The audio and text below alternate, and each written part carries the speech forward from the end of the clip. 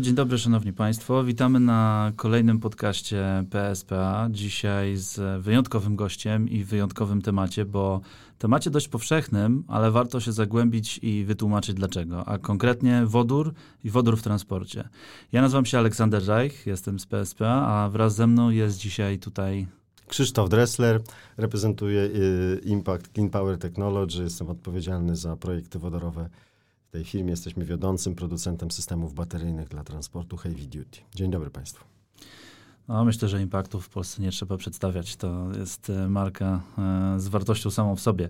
Ale przejdźmy może do pytania, bo dość wiele jest obiekcji, jeśli chodzi o wodór, a konkretnie chodzi o zielony wodór. Wiemy, że większość wodoru dzisiaj produkowanego to nie jest zielony wodór, zaledwie 4% chyba na świecie. A w ogóle w zeszłym roku 80% ponad produkcji wodoru pochodziło z paliw kopalnych, w których nie zastosowano technologii CCUS. Więc pierwsze pytanie, no to jak będzie wyglądało takie masowe zastosowanie zielonego wodoru w przyszłości? Czy my go wyprodukujemy? Jak się szykuje ta perspektywa? Więc tak, oczywiście priorytetem Unii Europejskiej jest rozwój produkcji wodoru odnawialnego. On powszechnie jest nazywany jako wodór zielony. To oznacza taki wodór, który jest produkowany w procesie elektrolizy wody i pozyskiwanie energii z tego wodoru nie wiąże się z odpadami, z dwutlenkiem węgla. W tym sensie wpisuje się zielony wodór w szeroko rozumiany proces dekarbonizacji. Wydaje mi się, że od tego powinniśmy generalnie zacząć. Unia Europejska poprzez tak zwany Green Deal nakreśliła ramy zmian klimatycznych, którymi chce podążać i na tą perspektywę taką strategiczną, wieloletnią nakłada się szereg aktów prawnych od Fit for 55 przez strategię wodorową. Tak czy inaczej, w połowie wieku chcielibyśmy być neutralni, czyli w pełni zdekarbonizowani, jeśli chodzi o między innymi transport. I to ma określone wymogi, bo trzeba znaleźć jakieś źródło energii, ciepła, które wpisze się w strategię zieloną, tak zwaną. Wodór się dobrze wpisuje ze względu na to, że ten oczywiście pozyskiwany ze źródeł odnawialnych doskonale się wpisuje, jest powszechnie dostępny.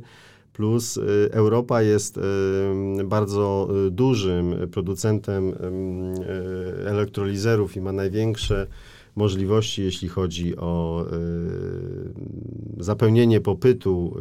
Elektrolizer jest niezbędnym elementem do produkcji wodoru, także tutaj technologicznie Europa jest doskonale przygotowana. Z drugiej strony jest oczywiście w horyzoncie tych dekad najbliższych jest nettobiorcą wodoru, więc jest w takiej trudnym położeniu. Z jednej strony promuje źródło energii, które naturalnie nie występuje w takich ilościach, jak należy w Europie, choćby te strategiczne cele na rok 2030 przez komisarza Timmermansa wskazywane, czyli 10 milionów ton produkcji własnej, 10 milionów ton importu, wskazują, że jednak gdzieś połowa musi być z importu. Także reasumując, w długim okresie właściwie nie ma alternatywy, bo musimy ten proces dekarbonizacji realizować, o ile oczywiście w niego wierzymy. Jeżeli chcemy go realizować i chcemy, żeby to postępował, to należy opierać się na takich źródłach energii czy nośnikach energii, które wpisują się w strategię zieloną. Wodór się wpisuje, o ile jest odnawialny. Odnawialny to jest taki, który powstaje w procesie elektrolizy wody, natomiast w tym procesie również niezbędny jest prąd, energia elektryczna i ta energia elektryczna też powinna być zielona, czyli powinna co do zasady pochodzić albo z fotowoltaiki, albo z wiatru, ewentualnie z kogeneracji, to też później podlega procesom czyszczenia, pyroliza i tak dalej. Natomiast to już są jakby szczegóły. Z punktu widzenia takich zmian klimatycznych, którym wszyscy podlegamy, to trochę słychać, że jestem entuzjastą tej transformacji wodorowej, ale to nie wynika z faktu, że po prostu wodór mi się jakoś podoba, tylko patrzę na to, jak wygląda tak strategicznie rozkład akcentów inwestycyjnych w Unii Europejskiej, w innych krajach i tak można powiedzieć, że taka konsumpcja wodoru w Europie 2 lata temu w 2020 to jakieś 12 milionów ton w całej Europie, podczas gdy w 2050, czyli w horyzoncie tych 40-30 lat niespełna, to jest 100 milionów ton. Więc to jest ta skala wyzwania, przed którym stoimy i to pytanie, czy to jest w ogóle doszacowane, czy to nie okaże się, że te wszystkie nasze szacunki nie są niedoszacowane. Jeśli chodzi o taką mapę, gdybyśmy spojrzeli na mapę, to oczywiście źródła produkcji wodoru ściśle wiążą się i pokrywają, korelują z miejscami, w których łatwo produkować zieloną energię. To są oczywiście tutaj północ Afryki, doskonale nadaje się na farmy fotowoltaiczne. Tak, jak najbardziej. Są też miejsca, choćby północ Europy, doskonale wpisuje się w tą mapę wiatru i tutaj też właściwie świat jest dość dobrze rozpoznany pod tym kątem, czyli gdzie te źródła powinny być rozmieszczone. Na to nakładają się ramy legislacyjne, które jednym pomagają, innym przeszkadzają, ale generalnie to świat jakby rozpoznał i jedno można powiedzieć, że w efekcie transformacji wodorowej nie powstanie powstanie jeszcze większe uzależnienie świata wobec siebie. To znaczy są kraje, które netto będą miały dużą nadprodukcję wodoru, są kraje, które cała Europa będzie netto importerem wodoru, także te stosunki ekonomiczne ulegną zacieśnieniu dzięki wodorowi i to chyba dobrze, bo to też postęp technologiczny w zakresie choćby transportu, produkcji, no ale też przede wszystkim dekarbonizacji. To jest to, o co nam przede wszystkim chodzi. No tutaj rzeczywiście tak jest. Te prognozy wskazują, że właściwie 30, prawie 5% wodoru będzie zielonego z elektrolizerów w 2030 roku, więc to są myślę, że pozytywne perspektywy. I myślę, że rzeczywiście do tego zmierza również transport. No, napędy wodorowe na pewno będą przyszłością. Elektromobilność jawi się jako taki tranzytywny stan, ale to jest jakby inna dyskusja. Jeszcze może kiedyś będzie czas, żeby porozmawiać też o tym, czy ta odnawialna, zielona energia, o której pan mówił, to też jądrowa energetyka. Ale to jest inny temat na inną rozmowę. Natomiast kolejnym takim tematem, który często jest poruszany, a tutaj trochę pan mówił o tym gospodarczym wymiarze wodoru, to jego cena.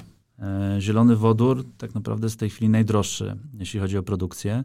To również wiąże się z kosztem właśnie energii zielonej. I szary i niebieski wodór, czyli te wytwarzane z paliw kopalnych, one są dużo tańsze. I jak to będzie wpływało na krzywą kosztów produkcji zielonego wodoru? Jak to się w tym kontekście jawi w przyszłości? My to analizujemy oczywiście z perspektywy, nie wiem, na przykład segmentu transportowego heavy duty, który warto znaleźć podobieństwa. Gospodarka ma cykle, tym się charakteryzuje, że występują cykle i występują podobieństwa pomiędzy różnymi cyklami. W momencie, kiedy gospodarka wchodziła w ten świat takiej, można powiedzieć, elektryfikacji transportu, czy e-mobility na poziomie heavy duty, czyli tego transportu większego autobusów, to też były dyskusje. Pierwsze autobusy, jak zawsze, były bardzo drogie elektryczne. Pierwsze baterie też były bardzo drogie elektryczne. Jest oczywiście dyskusja, w jaki sposób optymalizować i doprowadzić do tego, żeby coś stało się opłacalne i pytanie, co to znaczy, że coś jest opłacalne i co to znaczy, że coś jest drogie, a coś jest tanie. Ponieważ takie proste porównanie ceny wodoru dzisiaj na stacji, po pierwsze jest trudne, bo tych stacji nie jest za dużo. Do tego jeszcze przejdziemy. No tak. Natomiast sama stacja i sam dostępny wodór to jeszcze jakby nie jest cała instalacja wodorowa.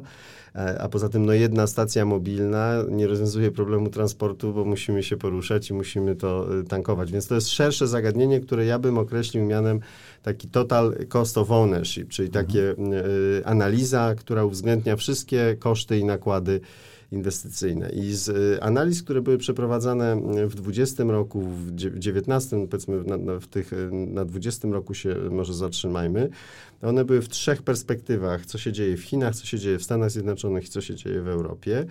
to najkrótszy dystans do tego break-even, czyli tego, żeby w ujęciu tym total cost of ownership, powiedzmy taki autobus wodorowy był porównywalny, jeśli chodzi o, no wtedy to nie jest cena, tylko jeśli chodzi o taką wartość z autobusem elektrycznym, był w Europie.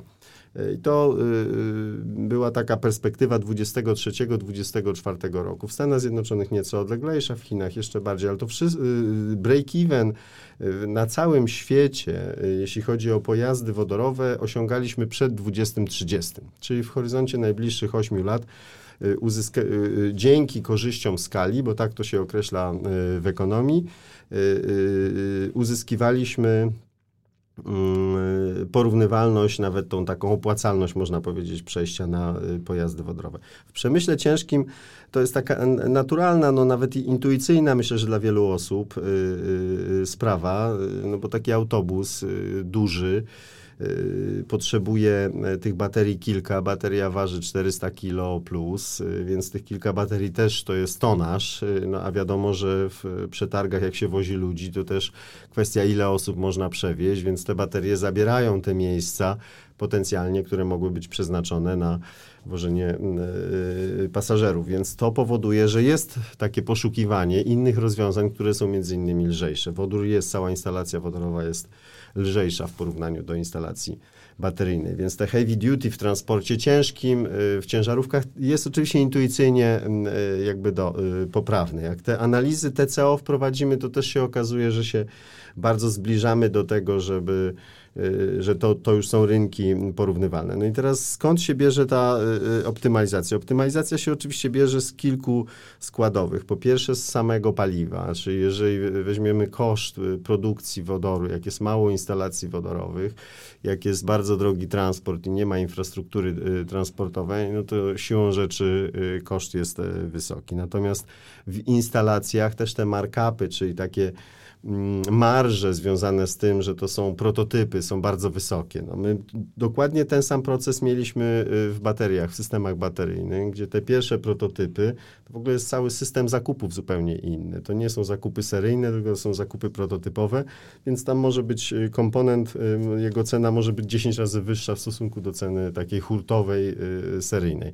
I tutaj też są takie sytuacje, jeśli nie ma skali, to z automatu no w ogóle właściwie nie ma po co porównywać, bo to są takie prototypowe, wczesnorozwojowe wyceny, które no w żaden sposób nie można porównywać z rozwiniętym, rozgrzanym rynkiem tam paliw, ropa, gaz, benzyna i tak dalej. To tutaj jakby żadnego porównania nie ma, więc tylko i wyłącznie poprzez wprowadzanie założeń odnośnie uzyskiwania korzyści skali możemy doprowadzić, jakieś ekstrapolacje tworzyć na temat tego, jak będzie się kształtowała cena paliwa. No i szereg jest analiz. No pan przecież dysponuje pewnie większą wiedzą, może szerszą nawet niż my w zakresie paliw. My się głównie specjalizujemy w systemach bateryjnych, w ogniwach paliwowych, więc jakby kwestia zmienności samego paliwa, ceny i tak dalej jest dla nas wtórna, też na to patrzymy. Natomiast Europa podjęła decyzję, o czym rozmawialiśmy w zakresie dekarbonizacji i te decyzje na poziomie strategicznym są przenoszone poprzez akty prawne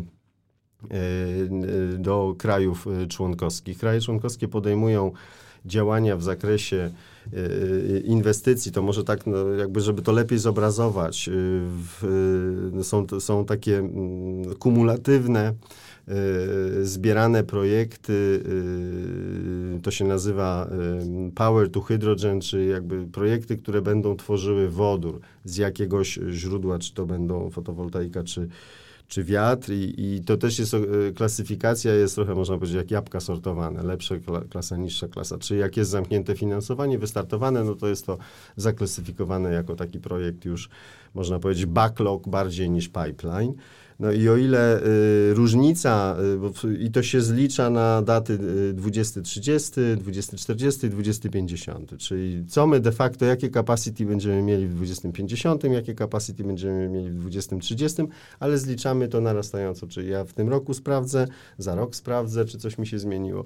I teraz jeśli chodzi o ten rok 2030, który jest dla nas taką bramką testową, no to co mieliśmy w 2020 nawet, te projekty, które były zamknięte i były w takiej fazie, że one w 2030 produkcyjnie byłyby zaangażowane, czy sfinalizowałyby ten etap przygotowawczy i normalnie produkowałyby wodór, to tego było powiedzmy mniej więcej kilkanaście razy mniej niż dzisiaj. Dzisiaj jesteśmy na poziomie około w wymiarze takich elektrolizerów to jest 140 000 megawatów, czyli 140 gigawatów i taka produkcja jest w tej chwili w Europie zamknięta w projektach i kluczowe jest to, że nie tylko sama liczba, tylko progres tej liczby z roku na rok, czy z kwartału na kwartał, czy z półrocza na półroczu. I my właściwie we wszystkich statystykach, które byśmy analizowali wodorowe, to widzimy, że w perspektywie na przykład roku coś wzrosło nie o 10%, o 15%, tylko dwukrotnie, trzykrotnie, 15-krotnie.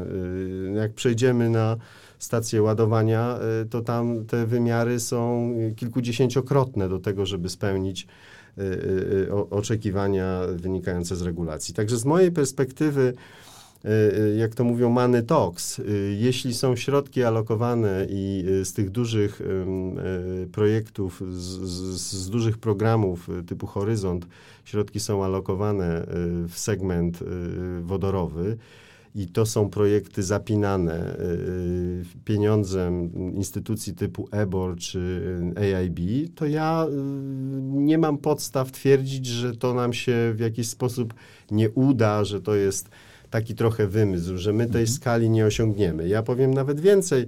Wydaje mi się, że my tą skalę osiągniemy znacznie szybciej niż we wszystkich innych takich transformacjach ze względu na to, że jest to też projekt bardzo istotny politycznie. Takie wrażenie odnoszę, to nie jest tylko wrażenie, to wynika oczywiście z tego, że z sytuacji za naszą wschodnią granicą, która no, w określony sposób wpływa na energię elektryczną, na ciepło, na dostęp do źródeł i tutaj ta polityka jest bardzo mocno zaangażowana. Okay. To jest, tu bym zatrzymał na chwilę, bo tu chodziło o tę rentowność taką kosztową i myślę, że mamy tę perspektywę ujętą. Zresztą koszty tego zielonego wodoru, one co dekady maleją według wszystkich prognoz, więc myślę, że to widać i też z przyrostem właśnie energetyki zielonej, która też będzie się coraz bardziej opłacać, to widzimy po fotowoltaice, gdzie ta rentowność też jest coraz lepsza z każdym rokiem. Natomiast dotknął pan tematu transportu ciężkiego, to rzeczywiście jest polski temat, co piąta tak zwana potocznie ciężarówka jest polska. Ponad 1/3 wszystkich dóbr przewożonych w Europie to polscy operatorzy przewożą i dobrze, że to jest regulowane również w kontekście wodoru właśnie w AFIR-ze, czyli takiej myślę, że najbardziej istotnej dla transportu części pakietu Fit for 55 wspomnianego przez pana. Ale może w takim razie wejdźmy na ten polski rynek, bo my mamy dość dobrą pozycję, trzecią w Europie, jeśli chodzi o produkcję wodoru. Już sobie powiedzieliśmy, że teraz w przeważającej mierze nie zielonego, ale to jakby jest inny temat. Natomiast przed nami tylko Holandia i Niemcy. I czy my w kontekście tej transformacji na zielony wodór będziemy w stanie się utrzymać jako taki lider, jako taki mocny producent? Jak to widzimy w kontekście tego, że obecnie mamy miks energetyczny w 80% oparty na węglu? Czy ta transformacja jest powiązana? Czy my utrzymamy tę pozycję przy przekształceniu naszego sektora energetycznego? Chciałoby się wierzyć w to, że my rzeczywiście będziemy tacy samowystarczalni w energetyce i również wodorowo. No, żeby to się zadziało, to musimy mieć projekty, znaczy te źródła muszą być w wystarczającym stopniu pokryte w kraju. I dwa to są, znaczy jest kilka wyzwań, natomiast z takich może pozytywów, bo tego dotyczy pytanie, jak popatrzymy, jaki jest porównanie, gdzie my się mieścimy, jeśli chodzi o taką dźwignię kosztów w zakresie produkcji wodoru, na przykład ze źródeł wiatrowych, w porównaniu do PV, czyli do fotowoltaiki, to widać gołym okiem, że my mamy przewagi na wietrze.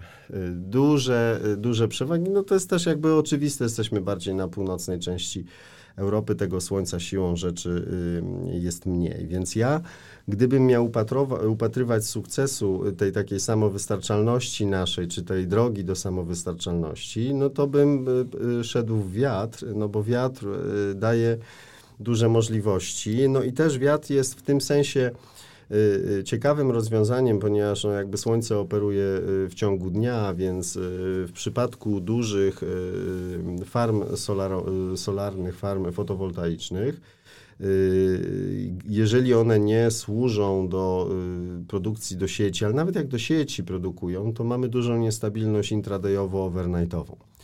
I to oczywiście tego typu farmy naturalnie muszą być wspomagane magazynami stacjonarnymi do bilansowania takiego intradayowego co najmniej. No oczywiście w przypadku, kiedy idziemy w formułę takich zamkniętych instalacji wodorowych, czy tam, jak ja je nazywam, autonomicznych, czy to na poziomie dzielnic, osiedli, czy nawet miast, takie plany doliny wodorowe mają, no to z automatu pojawia nam się taka sytuacja, no to dobrze, to jak wyjść poza tą autonomiczną, powiedzmy taką dzielnicę, czy może to instalację autonomiczną, jak wyjść z wodorem dalej, znaczy jak wyjść z energią dalej, bo można sobie wyobrazić, że się nie wpinamy w sieć w ogóle, jeżeli będziemy mieli dobre instrumenty do bilansowania intradayowo-overnightowego, czyli powiedzmy taki stacjonarny magazyn energii, ale również przeskalowane instalacje do produkcji, czy to fotowoltaiczne, czy wiatrowe, i nadmiar tej energii zamieniany na wodór, nawet do celów handlowych, komercyjnych. I tego typu podejście stwarza pewne możliwości do tego, że my zaczniemy promować, można powiedzieć, wodór z tych pojedynczych punktów, a jednocześnie nie obciążać sieci. Czyli również rozproszona produkcja wodoru, tak jak rozproszona energetyka. Ja się nad tym długo zastanawiam i wydaje mi się, oczywiście nie jestem tutaj może ekspertem jakimś, nie mam tego bardzo głęboko przemyślanego, natomiast wydaje mi się, że będzie bardzo trudno realizować transformację wodorową, w ogóle energetyczną, może szerzej rozumianą, w modelu takim scentralizowanym. Ja właściwie to nawet nie wiem, czy to jest możliwe. Gdybym miał powiedzieć rozstrzygająco, to bym postawił, że to jest niemożliwe. Czytając nawet wasz raport, to wymogi AFIR-u właśnie w zakresie pokrycia ładowarkami tego wzrastającego popytu na pojazdy elektryczne, mówimy o pojazdach osobowych, jest tak duże. To oczywiście nie są bardzo wysokie napięcia, no ale mimo wszystko wymóg jest. A jeszcze mamy przecież transport lotniczy, a mamy też aspiracje żeglugi morskiej, śródlądowej, jeśli chodzi o elektryfikację i dekarbonizację. Także to jest szersze wyzwanie i wydaje mi się, że wodór jest takim antidotum na konieczność jakby scentralizowanego patrzenia na energetykę, że on daje możliwość, bo jest po prostu komercyjnie jest handlowalny. Można go po prostu łatwo przewozić, można transportować w różny sposób, można przechowywać, więc z tej perspektywy to wydaje mi się jest tak. No okej, czyli mamy dobrze nakreśloną tę perspektywę i fajnie, że tutaj podkreśla pan właśnie, że w zakresie OZE musimy energetykę wiatrową mocno rozwijać. Rzeczywiście wszystko na to wskazuje. Według planów i według właściwie takich już prognoz mamy takie kalkulacje, że te 50 gigawatów w 2030 zielonej energii wytworzymy, co w sumie dałoby nam te 200 tysięcy ton zielonego wodoru nawet wcześniej niż zakłada to obecnie rząd. Także Polska rzeczywiście ma szansę utrzymać dobrą pozycję w tym kontekście. No to wróćmy do tematu, który budzi jakieś wątpliwości, czyli coś, co kosztuje według niektórych kalkulacji nawet blisko $3 miliony, a zatem budowa stacji tankowania wodoru. I mamy Toyotę Mirai, Mówi się o Hyundaiu Nexo, mówi się o różnych modelach pojazdów. W Niemczech już mamy blisko 100 stacji tankowania wodorem, chociaż to jest prawie 50% albo nawet ponad tego, co w ogóle w Europie. No ale właśnie jak temat tych stacji? Jaka jest przyczyna tego, że to jest drogie, że to jest rzadkie i czy Polska jest gotowa, żeby sprostać łańcuchom dostaw wodoru na cele transportu drogowego? Bo właśnie ten lotniczy, morski to on będzie wodorowy, on już zaczyna być wodorowy, ale w tym kontekście.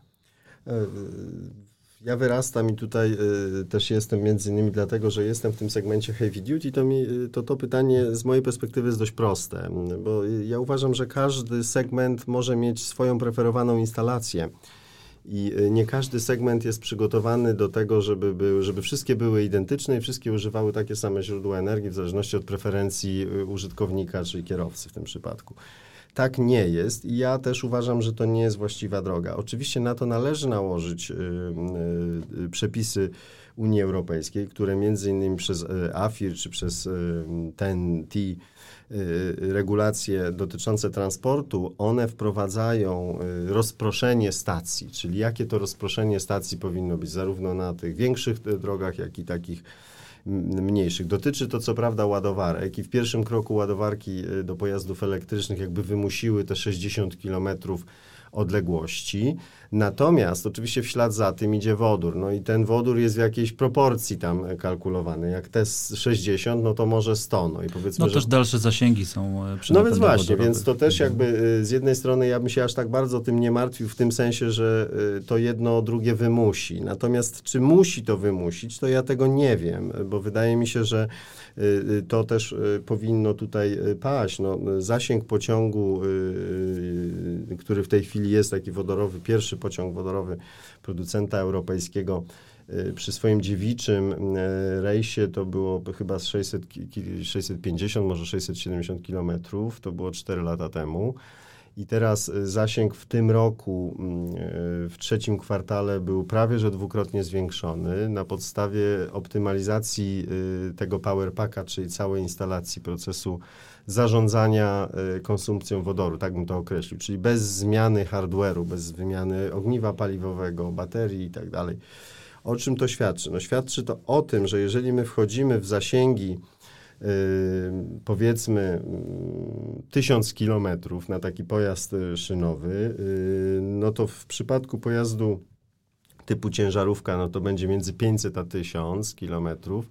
W autobusie w zależności od tego, jaki to będzie zasobnik, magazyn wodorowy, no to też oczywiście, ale to też nie będą zasięgi 100 kilometrów, tylko będą kilkaset kilometrów, to my de facto nie mówimy o konieczności bardzo dużego nasycenia stacjami, żeby te autobusy, ciężarówki mogły to, tylko mówimy bardziej o hubach albo takich semi-hubach, w których rzeczywiście ładujemy. Proces ładowania, tankowania wodorem jest bardzo szybkim procesem w porównaniu do ładowarek elektrycznych. W tym kontekście to można sobie wyobrazić, że trochę kultura się zmienia, że tankujemy zawsze, jak jesteśmy przy hubie, a nie jak jesteśmy na rezerwie. I w tym sensie No to podobnie z elektromobilnością. No tak, ale to w tym sensie ja nie widzę takiego dużego problemu doganiania, jeśli chodzi o wodór, takiego transportu osobowego. No bo ja ostrożnie patrzę na ten rozwój. Wydaje mi się, że ten rzeczywiście rozwój będzie w drugiej kolejności, że raczej powinno to chyba segmentami się rozwijać i w tym sensie transport ciężki, pewnie też wykorzystanie wodorowe do takich autonomicznych instalacji, to jak najbardziej stacjonarnych, jako ogniwa paliwowe w transporcie morskim. Bardzo ciekawe projekty są właśnie w lotniczym. Natomiast i to powinno tam napędzać rzeczywiście tą całą gospodarkę wodorową. Natomiast pojazdy obecnie, które są tam powiedzmy elektryczne, to ja bym chyba zakładał, że one w pierwszej fali tej transformacji wodorowej nie będą odgrywały istotnej roli. Wszystko na to wskazuje, tak.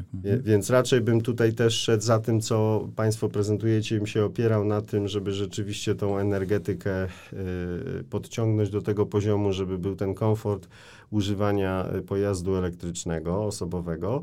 Natomiast jeśli chodzi o wodór, to rzeczywiście koncentrowałbym uwagę na tych takich semi-hubach. No i też to trzeba jakby urealnić. Te, które są, bo przecież to pojazdy, autobusy wodorowe jeżdżą w Polsce. Jest kilka miast, które mają pojazdy wodorowe, autobusy, one funkcjonują, więc jest coś takiego jak mobilna stacja wodorowa. Ona też funkcjonują, podstawia wodór, więc... Chociaż jeszcze publicznej nie mamy żadnej. No tak, no ale to jakby w tym sensie dlatego mówię, że pytanie, jak wodór rzeczywiście zaskoczy w tej gospodarce, jeżeli samorządy, jeżeli na przykład trasa z Gdyni na Hel pociągowa będzie pokryta pociągiem wodorowym, no to tam nie wymagane jest kilka stacji, prawda? Bo to się obsłuży nawet taką mobilną. Tak, to prawda i zresztą myślę, że przerzucenie tego najdalszego i najcięższego transportu drogowego również na kolej zeroemisyjną, wodorową, to również jest coś, co w przyszłości trzeba będzie rozważyć. Bardzo wiele ciekawych wątków. Będziemy starali się je pogłębić, ponieważ to pierwszy odcinek serii, którą zaplanowaliśmy na 2023 rok. Z każdym odcinkiem będziemy schodzili głębiej w każdy z segmentów, które omówiliśmy.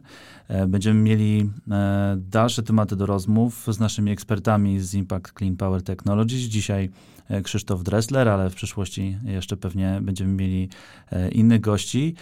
Bardzo dziękuję za rozmowę. Przepraszam, że tak krótko, ale no czas nas tu trochę zawęża, a temat jest ogromny. Panie Krzysztofie, czy wróci pan do nas, do kolejnych odcinków? Tak. Wrócę oczywiście z przyjemnością. Wrócę w szerszym zespole, ponieważ jest nas kilka osób, które tą transformację realizują, więc trochę więcej pewnie liczb zaprezentujemy. No, pańskie pytania są dość wymagające od razu, nawet jak na pierwsze spotkanie, więc widać, że rzeczywiście musimy jeszcze mocniej, jeszcze głębiej w temat wejść, żeby już nie tak powierzchownie odpowiadać, tylko bardzo detalicznie. Na to jesteśmy przygotowani, no bo my takie analizy wewnętrzne też realizujemy. Temat jest stosunkowo nowy, więc siłą rzeczy jeszcze nie żonglujemy może wszystkimi liczbami tak na wywołanie, natomiast rzeczywiście jest niezwykle ważne, żebyśmy bardzo profesjonalnie na to patrzyli, a nie jako taki element takiej jakiejś ciekawostki. To nie jest żadna ciekawostka, to jest realna transformacja. Tak, to jest nasza przyszłość i tutaj musimy bardzo poważnie temu się przyglądać. Także bardzo dziękuję za pytania na bardzo wysokim poziomie, jeśli chodzi o tematykę. Także. Dziękuję bardzo za rozmowę i do zobaczenia w przyszłym odcinku. Do zobaczenia. Również z Państwem. Dziękuję.